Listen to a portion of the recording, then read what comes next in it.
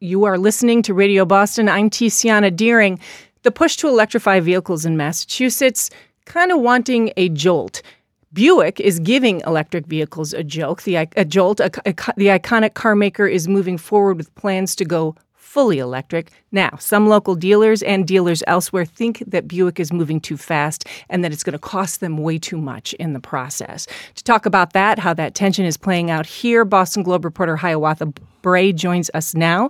Hiawatha, welcome back. Glad to be here. So did you like the way I tripped over almost every word in that? Well, it's the new year, you know. You're still hungover. Hump day. Yeah, there you go. Okay. So listen, this is really interesting to me because we have been watching this sort of race, the push me, pull you, right, of the state's race to electrify vehicles, the country's race to electrify vehicles, right, and the challenges which you have called out in the past. Right. So now we've got this Buick thing, and you specifically wrote about GM's push to make its whole fleet of vehicles electrified by 2030, but sort of being the first mover is creating some challenges. So let's talk about that. Well, they're not the first mover, of course, but, basically a lot of these car companies are committing to electric vehicles. Now, early on when you did the promo, you said electric sales are slumping. No, they're not actually. I don't think the final numbers are in, but it's expected that in 2023, for the first time, Americans will have bought 1 million electric cars. Yeah. Vehicle sales of electric vehicles have been going up. The problem isn't that they aren't going up. It is that the rate of increase is starting to slow down. Got it. So the curve is slumping. That's right. And it's also happening at the same time when all the big automakers had made this big commitment to start making more and more electric cars. With the result now that there's like 100, the way the industry does it is how many days of supply do they have of a particular kind of model? And these days there's like 40, 50 days supply of gasoline-powered cars. Most of these places, they're now having 100 or more days of supply of electric cars. They're selling them, but they're not selling them as fast as they're getting in more electric cars. And part of the problem is that even with all the tax incentives that are being offered up, well, actually, there are a couple of things. First, some of the incentives don't cover all of the cars. As you know, you have to have a certain percentage of the battery made in the United States before you can get the federal incentives. And there are a bunch of electric cars that don't meet that standard. I'm pretty sure that to this day, one of the most popular cars, what was it, the Nissan Leaf? I think they still don't actually meet the federal standards, so you can't get a federal tax rebate for buying a Nissan Leaf. That's all going to change over time. But in the meanwhile, the other thing that's happening is that the people who went out and bought electric cars, they're affluent people. Usually it's a second car for them. And those kinds of people, a large percentage of them now have electric cars. You got to start selling them to the mainstream. And that, I think, is why the rate of growth has slowed down somewhat, and they're not selling as fast as people would like them to sell. So when I said first mover, what's striking about Buick is they've said out loud, all our vehicles by 2030 are going to be electric. Right. And they are now, Buick dealers are pushing back and saying, if you're not going to slow your roll, we don't necessarily want to go along with you, especially because of cost. That's what I took out of your article. I am willing to learn on air. So push back and teach me. Good deal more. It's a fun story. It's a good deal more complicated than that. Okay. It's simply this. The dirty little secret driving the whole thing is they don't sell a lot of Buicks in this country.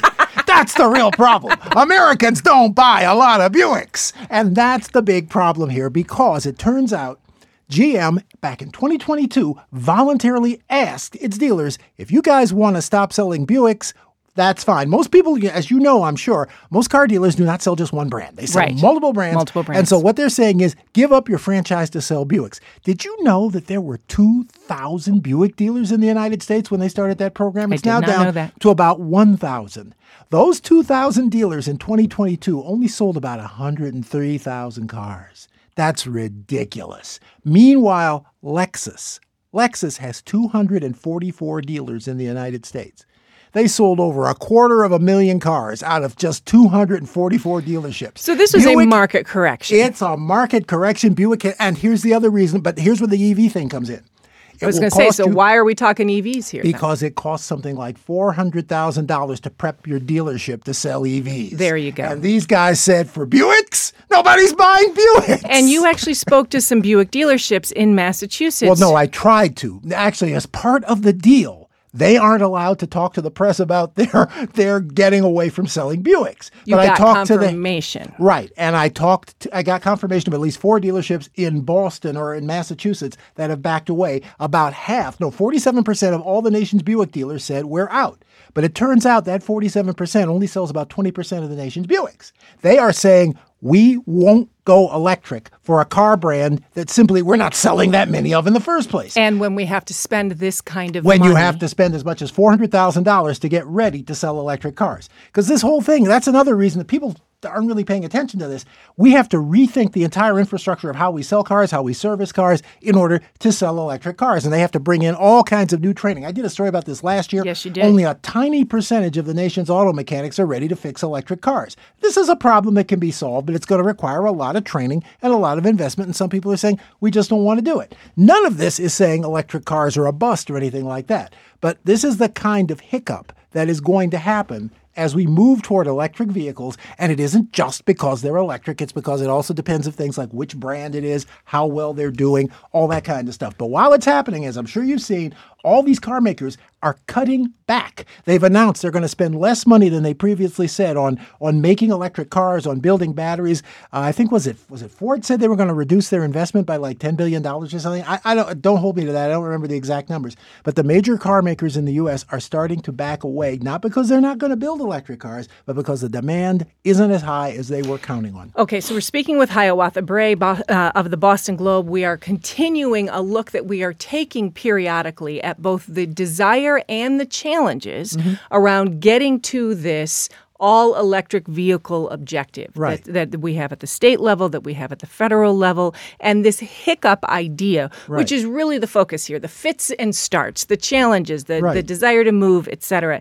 You bring up in your piece, Hiawatha, the range anxiety dimension as well. And we've spoken a couple of times with your colleague, Aaron Pressman, about range anxiety as well. And what that basically means is the mainstream people, in part, may be less willing to invest in an electric vehicle because they're concerned about freedom of movement, availability of charging stations, yes? Absolutely. I mean, there's a significant chunk of Americans who drive long distances, maybe not all the time. Well, let's put it this way. There are some who drive long distances all the time. There are some who might do it 2 or 3 times a year to visit grandma's house or something like that.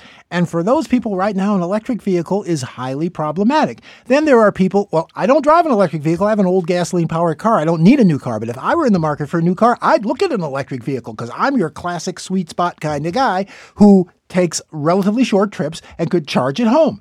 So the whole problem here is, I think, the attempt to make everybody go electric, which I think is highly problematic. Even in this California regulation, they're going to allow 20% of those clean cars to be plug-in hybrids because they recognize that some significant chunk of the population is going to need to be able to power their car through gasoline. And I think that's going to be true for a long time to come. And the idea of an all-electric fleet is, I think, hit the mic there. I think the idea of an all-electric fleet raises real problems that people haven't fully taken on board. And that hasn't even gotten to the whole thing about chargers, the cold weather issue. Yes, they work fine in cold weather, but they take longer to charge and you don't get as much range. All of that kind of stuff that keeps coming up, none of which makes electric cars totally impractical by any means.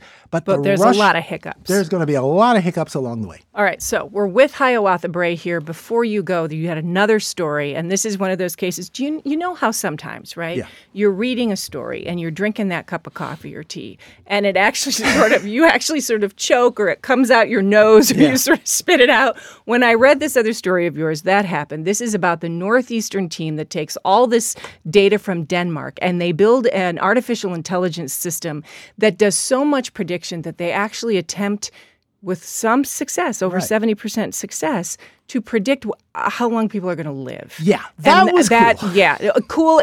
Okay, your word, not mine, as the coffee was coming through my nose. Right. But so just tell us a little bit about this story. Right. Well, it turns out that Denmark has this thing called Statistics Denmark, where they have huge amounts of information about 6 million Danes. And some scientists in Denmark and some scientists at Northeastern said, what could we learn about these people's lives if we took a chunk of that data and trained it on an AI? So they took data on 6 million people from 2008 to 2015. And just everything they could get. They have all kinds of stuff, like they take personality tests. They have their names, their ages, their what kinds of jobs they do, how much education they have, on and on and on and on. And it turned out that they could make some amazing surmises about the future of these people past the training date. Like after 2015, what were these people going to do? Like, for example, they asked, are these people going to move out of Denmark? Are they going to emigrate to other countries? With about 70% accuracy, they predicted which of them would emigrate and which of them wouldn't. But the one that really got everybody's attention was post-2015, from the years 2016 to 2020. They took people ages 35 to 65 and asked how many of them are going to die between the period of 2016 to 2020. And they got it right 79% of the time. They were able to predict which of them were going to live and which of them were going to die. So there were two things out of that in our remaining time that really struck me. One was it's Denmark data, so it's not like you can take that. It does not apply to Americans. If you wanted to do this in America, you'd have to use American data. But what they said to you was, listen, that kind of data exists out there. Oh, yeah. Someone could do it, and this shouldn't be used to make certain kinds of decisions. Absolutely. Nobody knows. It raises huge ethical problems, and we've got to start thinking about that. One example I gave in the story is, suppose you were able to predict whether or not a kid was going to do well in school. Now, that could be useful. You could use it as a way of giving them remedial education. Support. Or you could say, let's give up on this guy. The tests predict he's going to be a moron. So we're not going to waste time teaching him.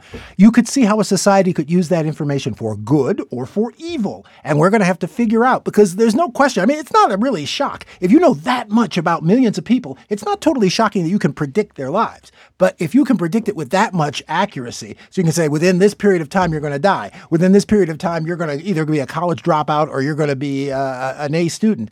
That's the kind of thing you're going to figure out. How are we going to use that? Hiawatha, did you get any sense that the researchers at Northeastern got any either feedback or pushback or guidance on the ethics of their work from the university? Did that come up at all? Well, I don't think that's an issue, because that nowadays a study like this is one of those things that goes through what they call an institutional review board. They would have had to clear this kind of study with an institutional review board before they could even do it. So, yeah, I'm sure they did that kind of thing. Whenever you're doing studies involving human data, you have to go to this board and say, is this ethical? Is this fair? Are you doing it right? So, yeah, I don't think that's a problem. But the information is very sensitive. They got permission from the Danish government to use this stuff. It's all very private information. It's not out there in the public. And, yeah, this is a real issue. But what happens if, think about it. A lot of this kind of thing is going to be known to your bank. It's going to be known to Facebook. It's going to be known to all kinds. And that's one of the things they said. Private companies and governments already have most of this data. And for all we know, they're already doing this kind of thing. And we need to find out. Coffee coming out of my nose. Boston Globe's Hiawatha Bray, thanks so much for joining us. Oh, thanks for having me.